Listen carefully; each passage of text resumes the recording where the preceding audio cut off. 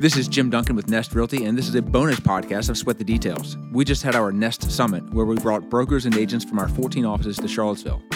Jonathan, Keith, and I talked about 5 big topics, from Zillow's moon mission, iBuyers, fair housing, the new MLS 8.0 policy, smartphones, and a few other topics woven in. We were planning to send this out to just our 300 or so agents, but thought you might like it too. We hope you do. So with our Sweat the Details podcast, we sometimes talk about what's happening within Nest. Sometimes interview folks in other industries. We've interviewed, folks that have that run breweries, independent bookstores. We just put one out with Greg Fisher from West Main. He's a broker he's in Denver now, Colorado, the CTO there. Did a charity. So a lot of different industries that we just talk about. Really, it's the concept is what details you focus on in your business to help your business grow and try to relate it in many cases back to real estate. Have we released our one with Popeye's Fried Chicken? Popeyes was 2 weeks ago. Yeah, that's a good one. You should listen to that one. Greg was yesterday. Guest suggestions are welcomed. We always are looking for guests because apparently booking guests is one of the more challenging things that we've done in the podcast. Yeah, it's hard. All right, so what we want to talk about today, we've got 5 things, right? Great innovative topic here, but 5 things that we want to talk about that we believe is relevant to everybody in this room, and relevant in some cases of just like you need to be aware of it. In other cases, to get you thinking about kind of what's happening in the world. But a lot of this is really we've curated based on conversations we've had, industry trends, conferences we've been to. I was just talking to a couple folks earlier, and what we're trying to do with these couple days is curate as much information from the multiple conversations and conferences that we go to across the country, and really condense that information into, a day and a half here at the summit, so you don't have to be traveling to conferences and spending a ton of time reading online and listening to a lot of podcasts. We still recommend that, but we're trying to condense as much of that here as possible. So 5 topics. We'll get started, and really kind of the format for this is we'll do a real quick kind of introduce the topic, maybe give a little bit of a presentation, and then we're just going to have a quick conversation about what our thoughts are on it and how it affects us as Nest and us as realtors. So first topic I want to talk about is this concept of the end-to-end transaction. And real quickly, what is the end-to-end transaction? The end-to-end transaction is the, attempt for certain brokerages or real estate transaction companies or real estate companies to really grasp the transaction from start to finish and own every step of that transaction. So think about jumping on an airplane, right? The airplane takes you where they're going, right? You get on the airplane and the pilot flies and they take you where you're going, and you really don't have too much opportunity to do much once you're in that plane. So what's the problem with this? And we're going to get into this in a little bit. What's the problem that we're dealing with in the industry? One is the services that we're offering that are basic are now becoming more and more expected. Consumers view our service as very transactional and specific. So for realtors, for us to get into this entire life cycle of a transaction, I'm going to show you some bullets in a second about what exactly that is. We're basically we've as an industry have pigeonholed ourselves in that people see us as playing one specific role in the transaction, and that is helping them buy or sell a house. And other than that, we're there for referrals, and we can, recommend different people and recommend different companies. But people see us as a very specific kind of segment of this transaction. The issue is that as we're dealing with, and we haven't talked about this much this year, but our agent commissions continue to shrink. A little bit. Not as much as maybe in years past, but continue to kind of be squeezed a little bit. Brokerage margins continue to get squeezed. So what's happening out there in the industry is that agents, brokerages, different companies that are getting into brokerages are saying, all right, well, I can only make so much money off of the transaction. What can I do? Can I make money off of mortgage and lead gen and all these other things, which is kind of this concept of the end-to-end transaction of a brokerage or a company owning every single aspect of that transaction. As of right now, we just own one part of it. So as I talked about, agents are making recommendations, but these recommendation are fragmented, right? Once we refer somebody to a lender or to a mortgage company, they're out of our control, really. We don't have control over the process. And as we talked about yesterday, most agents don't provide real value after the transaction. So what's this bigger opportunity that some companies are looking at? They're trying to own every single piece of the, I shouldn't say transaction, of the process. So brokerage, insurance, mortgage, title, right? You can read all these. Everything all the way down to telecom and cable and home security. There are real estate brokerages in this country that are right now looking at how can we make money off of home security and contractors and additional home services. So one of the reasons why this is appealing is because, as I mentioned, commissions and margins are shrinking, but also the average home buyer in the U.S. spends $10,000 on additional services related to their home within 60 days of buying a home. And that's for the average price. You can imagine somebody buying in the upper end price points could spend 3-4x that. So companies are looking at this and saying, how can we basically stick our hands and get a piece of that? So this quote right here, and we'll talk about Zillow a little bit today. This quote right here stands out to me, and then we'll get into a conversation here. So Rich Barton, who's the new CEO of Zillow, made this comment recently. We are on our way with our own exciting little moon mission to transform, streamline, and integrate the shelter transaction. As we talked about this at our broker summit, lead broker summit the other day, two phrases in here stand out to me. One, something I've never heard before, is shelter transaction. So they're looking at this end-to-end transaction and saying, we want to be an absolutely integral part of every single part of this process, right? And I'll show you a slide in a second, giving you some examples. The other thing about this, which scares us in a good way and we should all be aware of. It challenges us. Challenges us. That's a better term. This phrase, moon mission.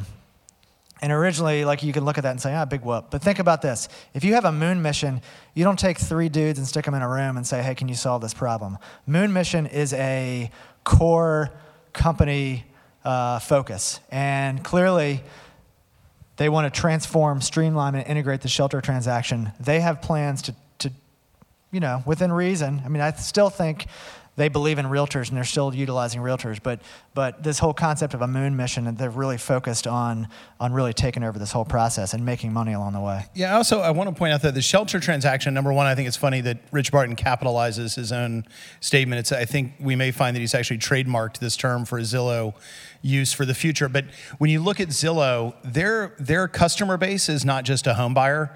Their customer base are realtors. Their customer base are lenders. Their customer base are everybody that currently exists in the house market, frankly. It's also buyers, and it's tenants and landlords. And so this idea of shelter, they're looking to solve the problem not just for your clients, but for the new college graduate who's looking for a rental apartment. They're looking to become a part of a transaction and a relationship long before they get into a home buying process, right? So you're now, where we've wanted, and I think the best way to think of this the core model of where we're trying to talk about the end-to-end is the wedding coordinator, right? The wedding coordinator controls the venue, the caterer, the bridal gown company in some cases. They put everything together, and I think we've always wanted to be that wedding coordinator, but understand that now Zillow is jump-starting you, and on their first date, they're getting involved with Zillow, and it's no longer waiting for the home buying process for them to start looking at this shelter transaction. It goes way, way back. No, I think one thing Zillow is trying to do as well, and they've done a really good job, is they are becoming the voice of real estate in many ways. I think that's something we need to be mindful of, is their governmental exploits are significant, and they're outpacing NAR in a lot of ways. So being very aware of how the research that they put out is beautiful, and it's mostly accurate. And it's something that I think we need to be very cognizant of, is they are the ones that consumers are looking to as the experts in this space. So it's not something to be afraid of, it's something to be aware of and to leverage it as best you can. That's right. Their content they're putting out, we've used the term, we've used it before. Clara used it yesterday. This report they put out every year, it comes out with some amazing. That's fantastic. Yeah. So what's Zillow doing right now? Right. This is the process where they are right now. They've got .loop, which is transaction management.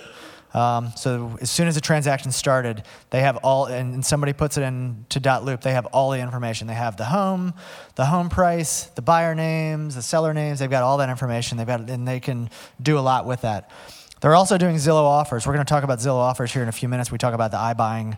I wouldn't call it a phenomenon anymore, but it's the iBuying process. So Zillow offers, what I alluded to a little earlier in my talk, is that they are going in and offering to buy houses, sight unseen in some cases, and making offers online to folks to buy their houses, and then they take them and then they kind of pseudo flip them. But there's some additional services that they're offering in there that we'll talk about from an iBuyer standpoint. Now they have Zillow closing services, and Jim, how many states are they licensed in? 3 or 4 states right now. 3 or 4 states right now. Right now, Zillow closing services only applies if you're selling your home through Zillow offers. Or buying a home. I guess you could also buy it from Zillow. So right now, Zillow Closing Services is only working with Zillow Offers transactions. And they also have Zillow Home Loans. And so they're trying to get into arguably the most profitable part of the real estate process is the home loan, or home loans. And so they're getting into that. And the other part that I have here at the bottom, I couldn't find a logo for it, but they have a forum about it, Zillow AI, which is predicting when your clients are going to buy and sell houses. So they're trying to predict when they're buy and sell houses. Then when they do buy and sell, they have all the information, the transaction management, and they're going to try to take them through this entire process. And one last slide here real quickly. Zillow's not the only one that's trying to kind of slide into every part of the transaction. This is an email I got last week from Amazon. And a lot of you may have gotten it too. Amazon Home Services, they were offering holiday light hanging. They offer carpet cleaning. They offer all these different services. So we talk about what the value of a realtor is. Clara mentioned yesterday, and I'm going to bring her up a couple times because I just thought she just did such a great job. But she had clients call her because there was a peacock, right? An animal, a peacock. And so they called her, right? This is the type of situation where you want your clients calling you for, who do I call for a carpet cleaner? And I know the big challenge we have in Charlottesville is we need folks that do carpet stretching. And so those emails fly around a lot. So all these services that Amazon's getting, they're trying to kind of weasel their way into your after the transaction trust value proposition. And so it's unbelievably important for us to realize that in this case, we're potentially competing with Amazon, and they very well could be getting into this transaction. I get calls from Amazon multiple times a week. They go to spam, but asking me to join their Amazon network to be one of their partners. I'm still convinced that eventually Amazon's going to buy Zillow. Who knows? Scary. Thoughts on that? Well, I mean, I think it's, again, anyone who thinks that Amazon's not going to be in our industry where we are is missing where Jeff Bezos goes, right? And he sees a much bigger picture of how to include and to enclose the entire consumer experience. And if he can do that through partnering with local boots on the ground, then he'll do that. If it requires a partnership with Realogy where he's making referrals out to Realogy, he's doing that. I mean, this is just the start of where that goes. But it does speak to the concierge services as well, and things that your sellers are looking for and ways to increase the value before the transaction as well. Before the transaction and after, we'll continue to drill this home, and hopefully that's one of the key points that everybody takes out of here. And I know, just looking around the room, a lot of you do a phenomenal job of it, but just figuring out what you can continue to do to just be that trusted advisor during and after, the active transaction process.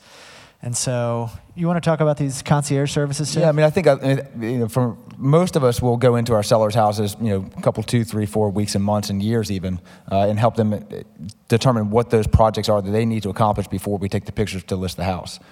Curbio and Redfin Concierge and Compass, they are now in the process of systematizing this, where they will go in, provide the bridge loan for that $50,000 of renovations, and then get paid back when you successfully close. If you look at some of Curbio's studies, their case studies on their site, I mean, they're going in and they're spending $150,000, and then the sellers are making back $250,000 when they sell. I mean, it's something that we need to be very mindful of as well, is that eventually these guys are going to come into each of our markets, if they're not already, and I think there might be opportunity for us to be more aware of what they're doing. Because I think Curbio, Redfin Concierge, they're going to impact our markets, and it's a service that they offer that we're competing with. If you go into a listing presentation and say, you need to do these things, and the seller says, well, how am I going to fund this?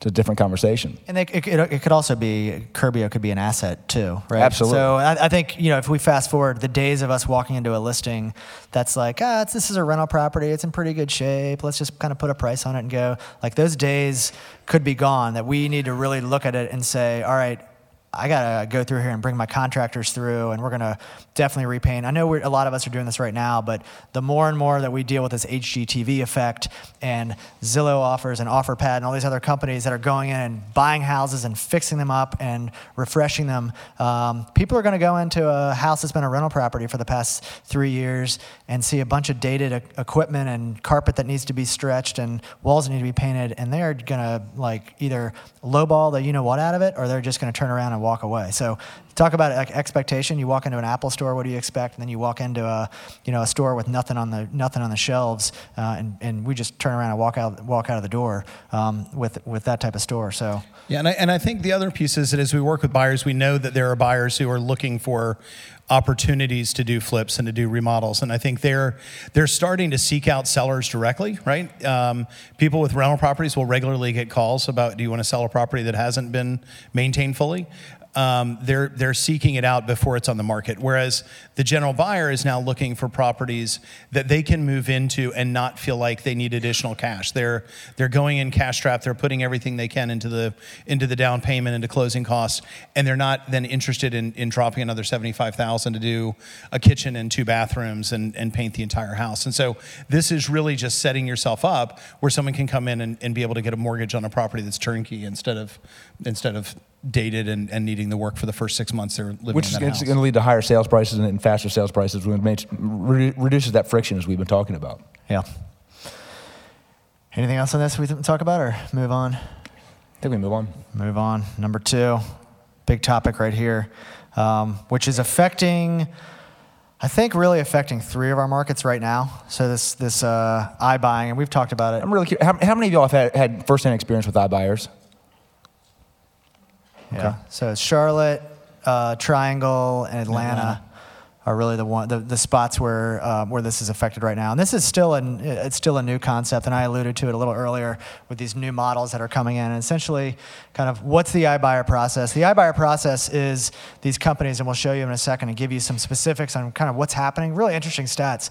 But they'll come in and they'll come in and they'll say, hey, look, your house is worth X amount. I'll pay you a little less than X amount, but you get to pick the closing date, and actually kind of have a slide right here. So the direct buyer, which is the iBuyer, they'll come in and offer you essentially a cash offer.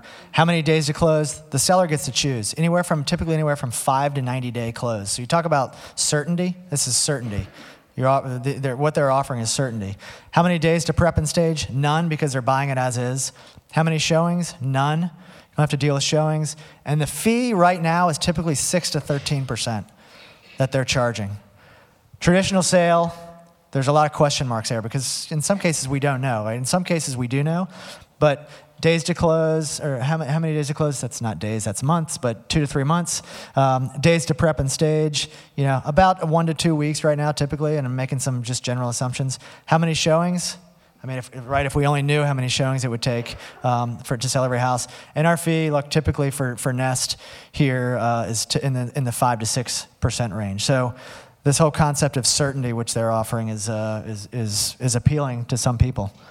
Yeah, and I'll interrupt also. I think, I spoke to a friend of mine who's from college who had a coworker who did sell their house to Zillow. And he was kind of dumbfounded. He said, yeah, he took, $20,000 less than I would have thought the house was worth, and he paid a 10% fee at closing to get rid of it. But the reality is, it's not, we go in and we fight for our commission rate at 6, right? Or really at 3. The reality is Zillow's going in and saying, I'll do it at 13%. And people are willing to do it because it means I know that I'm going to sell my house for this amount. There's not a question of what do I need to go through to get this done. I've got a job offer in California. I'm ready to move. Let's just get on with the next stage. And so there's definitely a cost involved for the seller in this, but it is it definitely has takers. Is it everybody? Is this right for everybody? Absolutely not. But there are certainly going to be more and more sellers who are there, and that's going to put Zillow into a position, and these other owners into a position to collect seller leads to be able to sell even if they don't I mean, this is going to affect every aspect of what we do. I mean, I read a story this morning on Deloitte about how they project that by 2021, in the markets where Zillow offers are, they're going to be, or iBuyers are, they're going to be 10% of those respective markets. So it's not for everybody, but I think it's going to be a significant piece of what we're faced with. And right now, just a term that's used in the industry with iBuyers is this concept of a buy box. And a buy box is essentially the type of house that these iBuyers are looking for, and it's price, location, age, size. They're trying to figure out this magic algorithm on their part. They're trying to figure out this magic algorithm of what properties they can buy in what neighborhoods. And really, it's kind of like cookie cutter houses right now. So this is really, really big. Phoenix is the hotbed of the U.S. right now, and I don't have the stat on the top of my head right now. But I think what I saw last year is like the sub 250 market in Phoenix. That's 7% of all sales in the sub 250 market was iBuyers. So pretty big number for just a kind of a brand new concept. And that's only in about 18 months that they've been there. Yeah, it's not a long time. Yeah, so the other thing, well, I was going to say the other piece to this is if you think about where Zillow is or the other iBuyer groups, all of us have struggled to find leads for sellers, right? We know how to find the buyers. The buyers are found through open houses. They're found through, advertising and all of our IDXs that we put on our websites. That's how we capture the buyers, the people shopping for homes, right? But the seller's always been elusive. But what Zillow has now done is they've set up a thing where you can call and someone can give you a price on the house. Well, guess what? As soon as they give you a price on the house, even though only 5% of those individuals are ever gonna participate in an iBuyer program, they now have those 20 leads. For the one house they bought, they've got 19 additional clients who now need sellers agents to participate in a transaction, and they now are in a position to sell that lead out to you. And additionally, what they've done is they've said, we're going to continue to keep our best agents, and we're going to pick the listing agents when they do sell, when Zillow buys a house and then subsequently sells it, they are listing with a full real estate firm, and they are asking for services of realtors, which means not only do they have the 19 seller leads to sell, they also have a house to sell, and they are the perfect company to be able to identify who the best realtors are in the market for days on market, for price to sell, and they're able to select those and go after them as premier agents and to be able to collect even more fees from them. So it is this amazing circle of when you say it like that, it sounds scary. It's terrifying. Well, the other part, and this flows right into this slide. The other term that they use is called the synchronous seller. And the synchronous seller is essentially an iBuyer seller who also wants to buy a house, right? So what they're doing is they're providing bridge loans and making money off of that, or referrals. They're sending the referral from a buyer to someone, and they found that 64% of sellers are also buying in that same marketplace. So, which makes that part makes the iBuyer program fairly, appealing, because I think if you have a buyer who is able to come to you and make an offer on a property that is not contingent because they've sold it to Zillow or Opendoor or Knock or whomever, that's a good buyer to have. So I think there are multiple sides to all these conversations, but yeah, Perch. And there's probably 3 more that just popped up this morning. Yeah, there's several. Ribbon. There's a few others that are out there. So I think that it doesn't matter whether it's scary or anything. It's a thing we're going to have to deal with in all of our markets eventually. So I think being aware and mindful and informed as to what we're dealing with, I think it's a good thing. Well, that's a good point right there, because we could look at this and be scared and be shivering in our boots. But we also can look at this as an asset for us. If you've got a property that you've got buyers or you've got sellers and they want to buy a house, but you just can't get the house sold. If an opportunity like this is there where somebody's going to come in and just buy it, within a reasonable price, it allows that seller to go and buy a new house. Instead of having 0 sides, you get the buy side, and your clients are happy, and you move forward. So we can get into this now, but I'll use Rich Barton again, who's the CEO of Zillow, and he may be posturing a little bit when he says this, but he truly believes, and I can understand this. He believes that by reducing the friction of a home sale through iBuying, he believes that the number of transactions on an annual basis is going to increase. So right now there's about 5.3 million transactions in the United States, and he was saying that there's an opportunity for that to increase to over 6 million transactions, because somebody who's thinking about selling a house may say, all right, well, if I go the traditional route, I'm not sure if I'm going to sell it. I'm not sure what the price is going to be. There's all this uncertainty. But if I can just click a couple buttons and get a price, I may not get the price that I want, but it's going to allow me to just kind of move on. And so people may be more likely, instead of right now, it's every 8 to 10 years, maybe it's every 6 to 7 years that they may want to buy. I mean, there's a value in as we said, there's a value in certitude. And there's a value in being able to say, I know my house is sold, and I can go buy that house. So I think that we're going to be. And let me go to the slightly less expensive asset, but one we still trade in at least probably once a decade or twice a decade. How many people have ever sold a car or had it priced at CarMax? Okay, so about half the people, and I will say the last 3 cars I've sold, I have always gone to CarMax before I begin any shopping experience just to get a baseline. Okay, here's the number. This is where we're going to start. Anyone that offers me less, I'll just go back to CarMax. That's the Zillow position, right? That's the homeowner who knows I can get $285 and I'm guaranteed $285, and that's my baseline. I think that's where you're going to start seeing a lot of shopping going on. And I think Zillow is going to set the market. I mean, we said this a decade ago that eventually Zillow is going to get to the point with their estimates that they are the definition of market value. And I think we'll get there eventually. Well, so I just want to go through a couple quick case studies as we wrap this section up, just to kind of let you know how how 2 main companies are doing on the iBuying standpoint. And I will tell you that I didn't put on the slide. I need to give some recognition to the T360 group who did this study and put a report out recently with this. So I'll give them their due with that. So Open Door in Denver, which is a big spot that Open Door is operating. The average days on the market were 32 days to sell a house. The average purchase price of homes that they bought was $365. So they bought houses at $365 and they sold them at $368, right? Not super profitable. The average increase in purchase for a house they bought and sold was $2,500. So not a lot of increased value there. There's a caveat here. This number actually isn't that bad, but there's a caveat. Open Door lost $1.67 million on 216 homes during the time period mentioned here. That being said, that is just directly on the transaction. That does not include any kind of marketing, admin, technology, anything behind the scenes. So over a course of, 10 months or so, they lost $1.67 million on homes. Check this one out.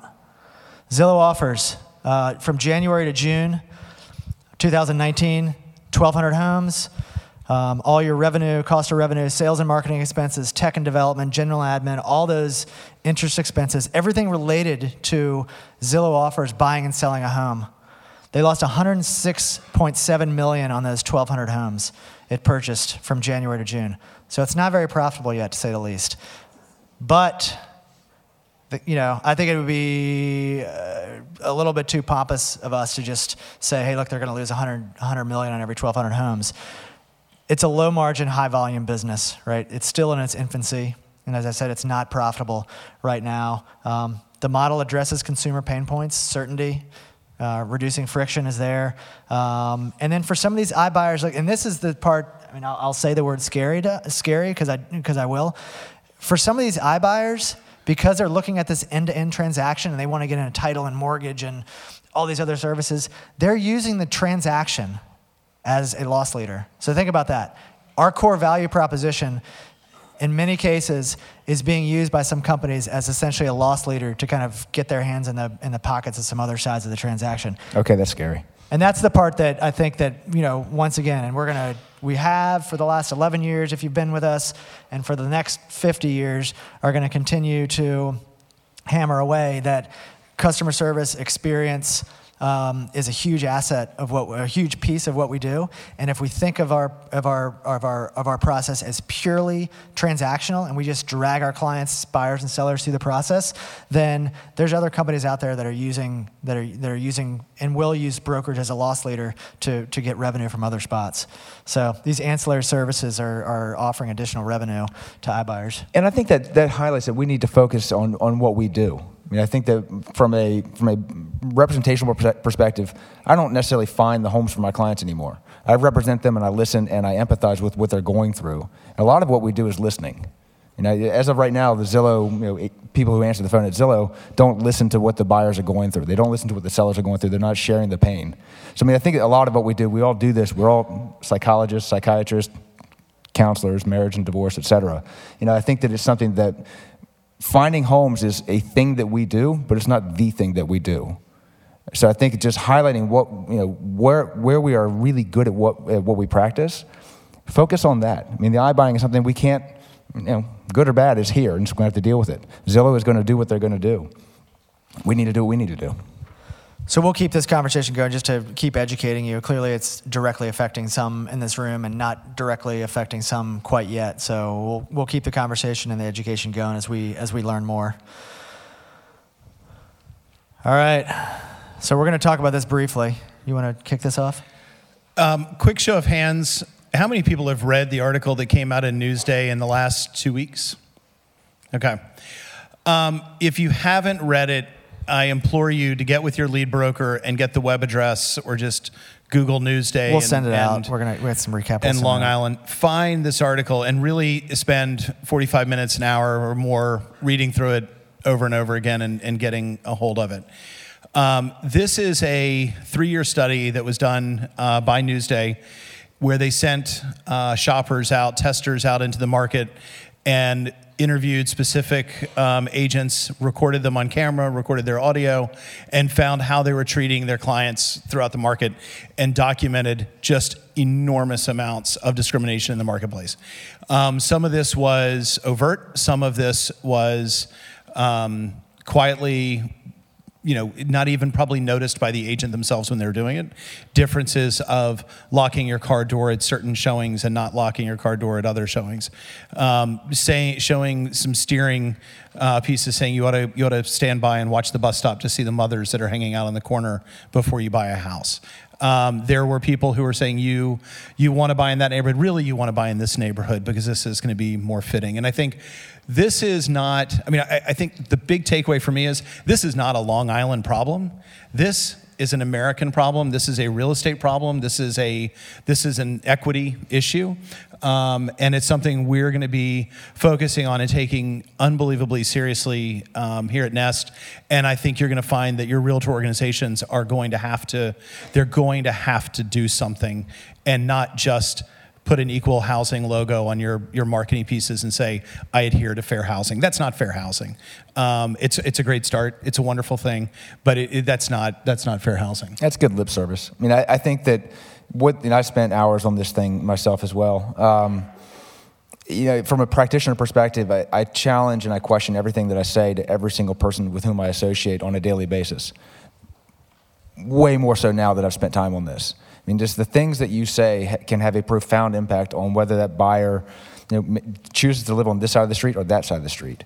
There's no way to minimize the potential damage that we do when we're representing clients as to how they're going to live, and where they choose to buy a house, if they have kids, will impact the rest of their kids' lives. And this is affecting generations of Americans. I think, just the only takeaway I would say for this is question everything that you say, spend time on this, and challenge your peers. If you hear something, call them out on it. This is not something we can do in a vacuum. We need to be mindful of if I hear somebody say something that I think is wrong, I'll wait till the client's gone. But, call them out on it, because we need to work together to solve this, because it's not. I challenge you use of the term fair, because my 15-year-old daughter's fair is way different than Keith's. I think it's treating everybody equally. If you're, a butthead to everybody, be a butthead to everybody.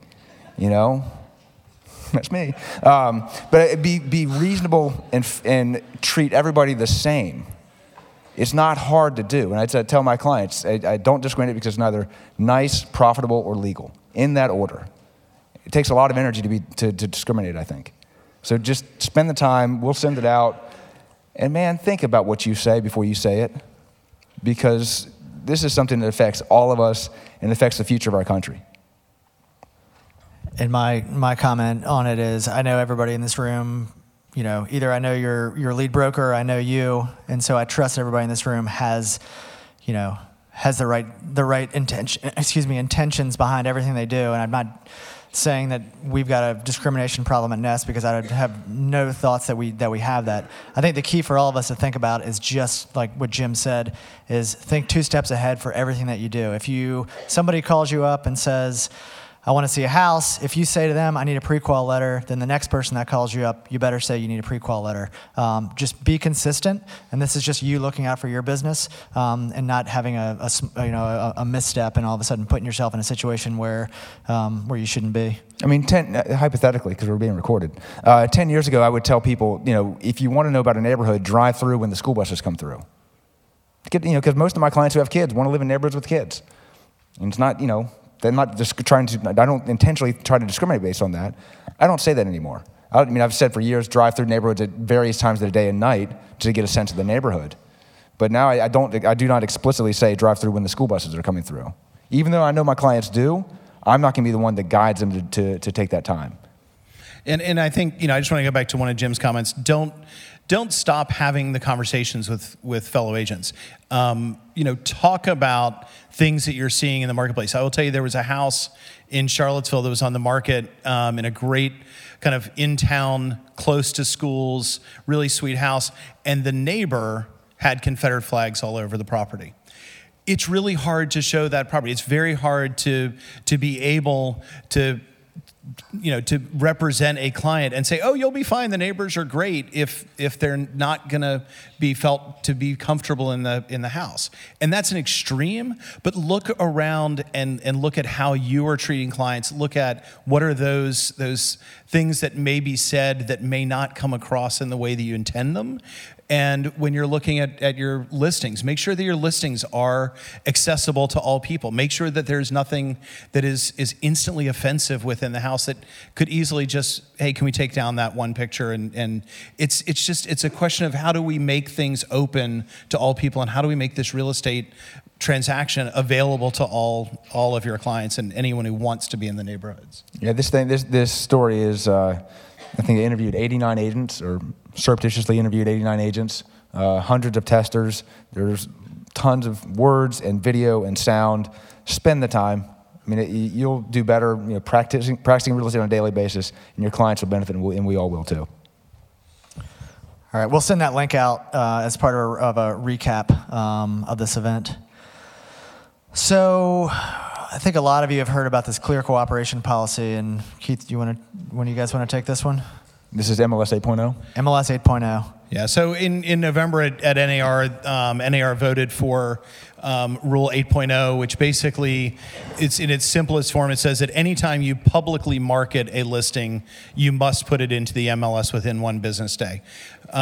This is going to be an ongoing discussion that we're going to see all through next year. I think its effective date requirement is May 1st. Every association will be addressing it in their own way, and so I don't want to try and say, oh, this is how it's going to happen in your community. But I will say, in the Charlottesville market, we're already in the conversation. In the Richmond market, I know I've already had folks reach out to me about what the policies are in other areas, because it's going to play out. And basically, all I can say, and our thought at Ness is, this is, again, speaking back to the last slide, and we were talking about equality in housing, being able to fully market a property is about fairness to a buyer. It is about buyers knowing everything there is in the marketplace that's available, having equal access to all properties. It doesn't matter what agent you're working with. The house at 123 Main Street, if it's on the market, your client will know about it and have somewhere to go. And this is a fairness question. This is a fair housing question. It's an equity question. And NAR, whether they've done this to try and get ahead of this Justice Department investigation, or whether they're doing it for the right reasons, it's irrelevant, because the end result is that what they're trying to do, and the purpose behind this, is to provide equal access to housing and to stop kind of the double siding and the quiet marketings that have led to more difficult transactions. And again, back to Rich Barton and is reducing the friction in the marketplace. This is part of that friction. Knowing what agent to talk to was a friction in the marketplace, and MLS 8.0 is trying to do away with that. When's that going to come in? It's required by May 1st, but your association will likely have a implementation date that's preceding that time. I mean, I think it's simple, and it's one of those things that, it doesn't really matter what we think in a lot of ways, because, it's going to come down, and we're going to have to abide by it. And I think it's like I tell my kids, you do it because you have to. And so I think it's the right thing to do. And I think if you want to have influence on any of these things, get involved on your local, state, and national committees. And that's where these things, national sets the agenda, and local are the ones who implement it typically. So if you want to have a voice and sit at a table. What about Zillow? Coming soon. We have our clients throwing property. So there are two parts to that, and I can't answer one of them with any authority. I can take some guesses, but I'm not sure how it's going to work. First off, let me just say that the MLS rule, or the NAR rule rather, is leaving it up to each individual market how they handle coming soons. Coming soon, if it goes into an MLS that is distributed equally, will be considered entered into an MLS. So there will be an opportunity to have a coming soon period still. They're not trying to change the business practice of pre-marketing. What it is saying is, and most MLSs in their coming soon practice will say, if you are allowing a single showing, that is not coming soon. If you are showing it, if you're having an open house, that's not coming soon. That is active on the market and must be listed as such. So I think you're going to see, for those markets that do have coming soons, you're going to see a very tight kind of reading of that, and those will translate to coming soons on Zillow. But Heather's question to, can your sellers put it in Zillow before it is listed? My bet is that the way the MLSs are going to read that is, if it's in Zillow and you have a listing agreement, you are in control of that listing, and that is your problem, and you are in violation. I think it is highly likely that that's how MLSs will come down on that, but I think until you see the actual rules, that's the one I'm not sure how that's going to play out.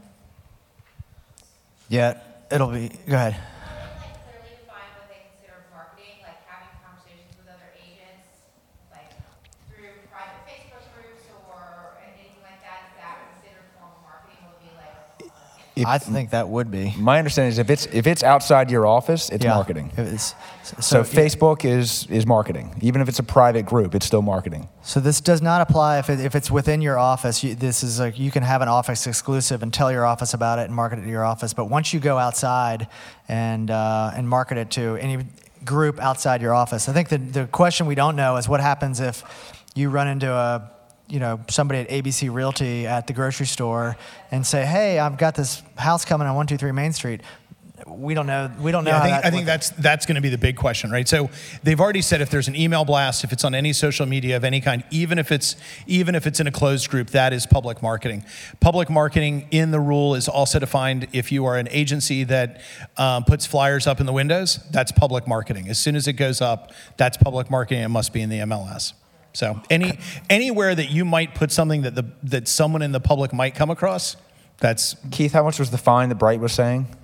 Right. So this is going to be the big what if. So Bright and this MLS, is why you're going to follow the rule. Yeah. So Bright MLS, which if you don't know, it covers basically, it starts at Fredericksburg and goes up through Delaware, Pennsylvania, Maryland. It's one of the largest MLSs out there. They came out before the NAR vote even took place. Bright announced they were going to implement the rule regardless of what NAR did. They were going to make it a December 1 inaction period, and the first fine, the fine for the first violation of missing one business day was going to be a $5,000 fine. The $5,000. The second is going to be follow the rule. Second's going to be $10,000. Third and subsequents are $15,000 per violation. So that's not a cost of doing business. That is you better do business the way Bright wants to have it done. Now, Bright also has now said if your MLS is in our market area, even if you're not a member of Bright, we're going to fine you. Which I'm not exactly sure how that's going to work out. We'll figure that one out in the courts, but. Bright has since backed down a little bit. They've said they're going to hold off on the implementation at least 30 days, and I think we'll probably see, my bet is by the end of the year they come out with what their deadline is and what their new fine structure is. But the MLSs are going to have to come up with a number that they either determine it's $100 and therefore they're not worried about the rule and it's going to be a cost of doing business, and people who want to quietly market are just going to pay $100 every time, or they're going to implement this like Bright is doing and saying this is a fine that we're serious about, this is a rule we're serious about, this is something we as an association are going to deal with, and they're going to enact it, and it's going to be painful if you do it wrong. So isn't that really kind of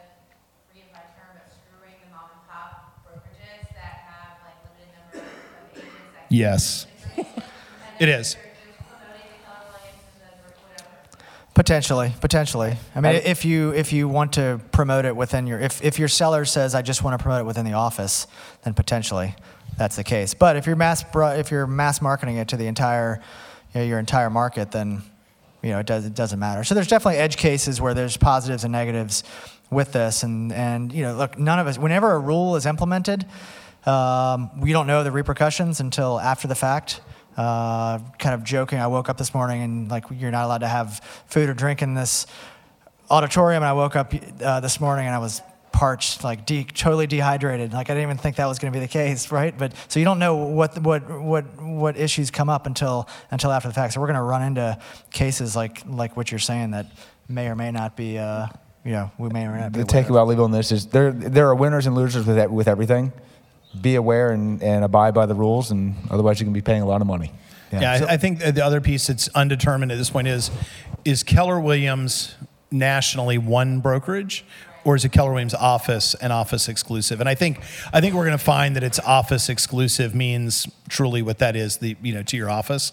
But if you are, Nest Wilmington, who has an office in Carolina Beach and Wilmington, that are the same principal broker, the same, is that going to be one office? I think that's where we're going to have to figure out how that plays out. So we'll talk about this more. We've got some plans for ongoing education and communication about this moving forward. So this last point, I don't think we're not going to beat a dead horse with this, because this was touched on a lot yesterday as expected.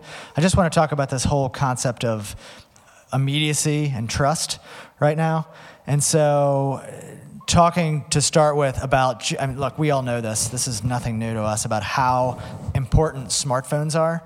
Smartphones have infiltrated every part of our life to this point. I think the top 10 uses of a smartphone, the phone aspect is not even in the top 10 anymore. So it's dropped down to number 12 or 13 in terms of how people use their phones.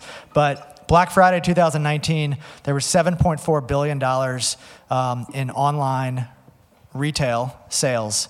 2.9 billion came from a smartphone. So almost 40% of purchases on Black Friday that were made online were made from smartphones. So more and more and more so people are using their smartphones because it's right there and they can do it. One other stat which is terrifying. 39%, and this is in 2018, 39% of smartphone users said that they did online shopping while driving. For a total of $230 billion in online shopping, right? That's terrifying. People, us all included, we can't get rid of these things. They're attached to our fingers and our ears in some cases at all points in time. So this whole concept of immediacy and how people get response time within 5 minutes is important. The other interesting thing that I read recently is people are now searching Open Now, restaurants Open Now 3 times more than they were last year, and searches for store hours has dropped off the map. People don't search for, Domino's Pizza store hours. They say pizza stores open now.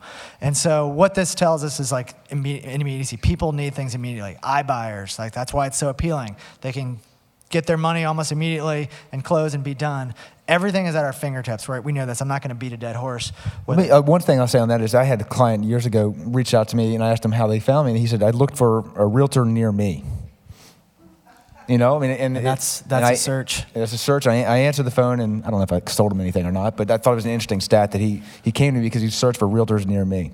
And I will say, just if you think about just what the meaning of that search term differentiator is, it means that the primary interest is where can I do something at this moment? So if you're looking for shoes, it's no longer that I want to go to a specific store and find out when I can. It's that I want to do something at this exact moment. I don't care where it is. Which, again, for me is a reminder to make sure that Friends of Nest is updated all the time, because I don't want to be an immediate realtor. A client called me the other day, asked if I could do something in 5 minutes. I said no. I can't do it in 5 minutes. But I think that build our relationships and our networks so that we have clients who want to see us in a couple days. We have, we've talked about it. Yes. Probably not in the 2020 plans as we kind of work through, but absolutely.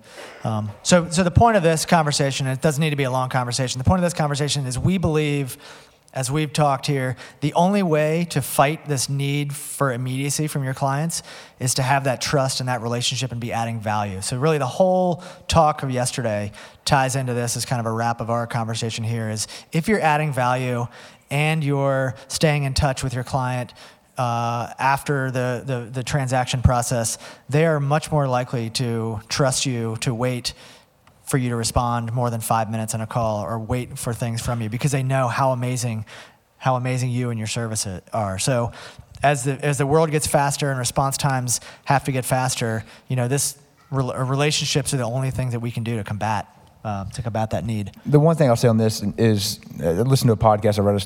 I consumed media within memory, and it said that a disconnected phone, even a silent phone, disconnects you. So it's something I do with my clients is when I go into a meeting, I make a point of saying I'm putting my phone away because I'm here for you. The clients don't care about your 27 other clients. They want to make sure that you have clients, that you're good at what you do. But I put away my phone and I set expectations of I'm negotiating one contract. If that person calls, I'll take it. Everything else, I'm here for you. So I think that as our phones are glued to our hands. We both have our phones right there. I think that's something that they can get an immediate response from anybody, but once you have them, they want you. They want your expertise. They've come to you to help them through that thing that they're working through. So just be mindful of technology. It can be a great thing when used appropriately, but God, it can make it a lot harder to do what we do. Hey everybody, we would love your feedback. If you have a response or a question, please take a voice memo on your phone and email it to sweatthedetails@nestrealty.com. And if you're inclined, we would welcome a review wherever you get your podcast. Thanks.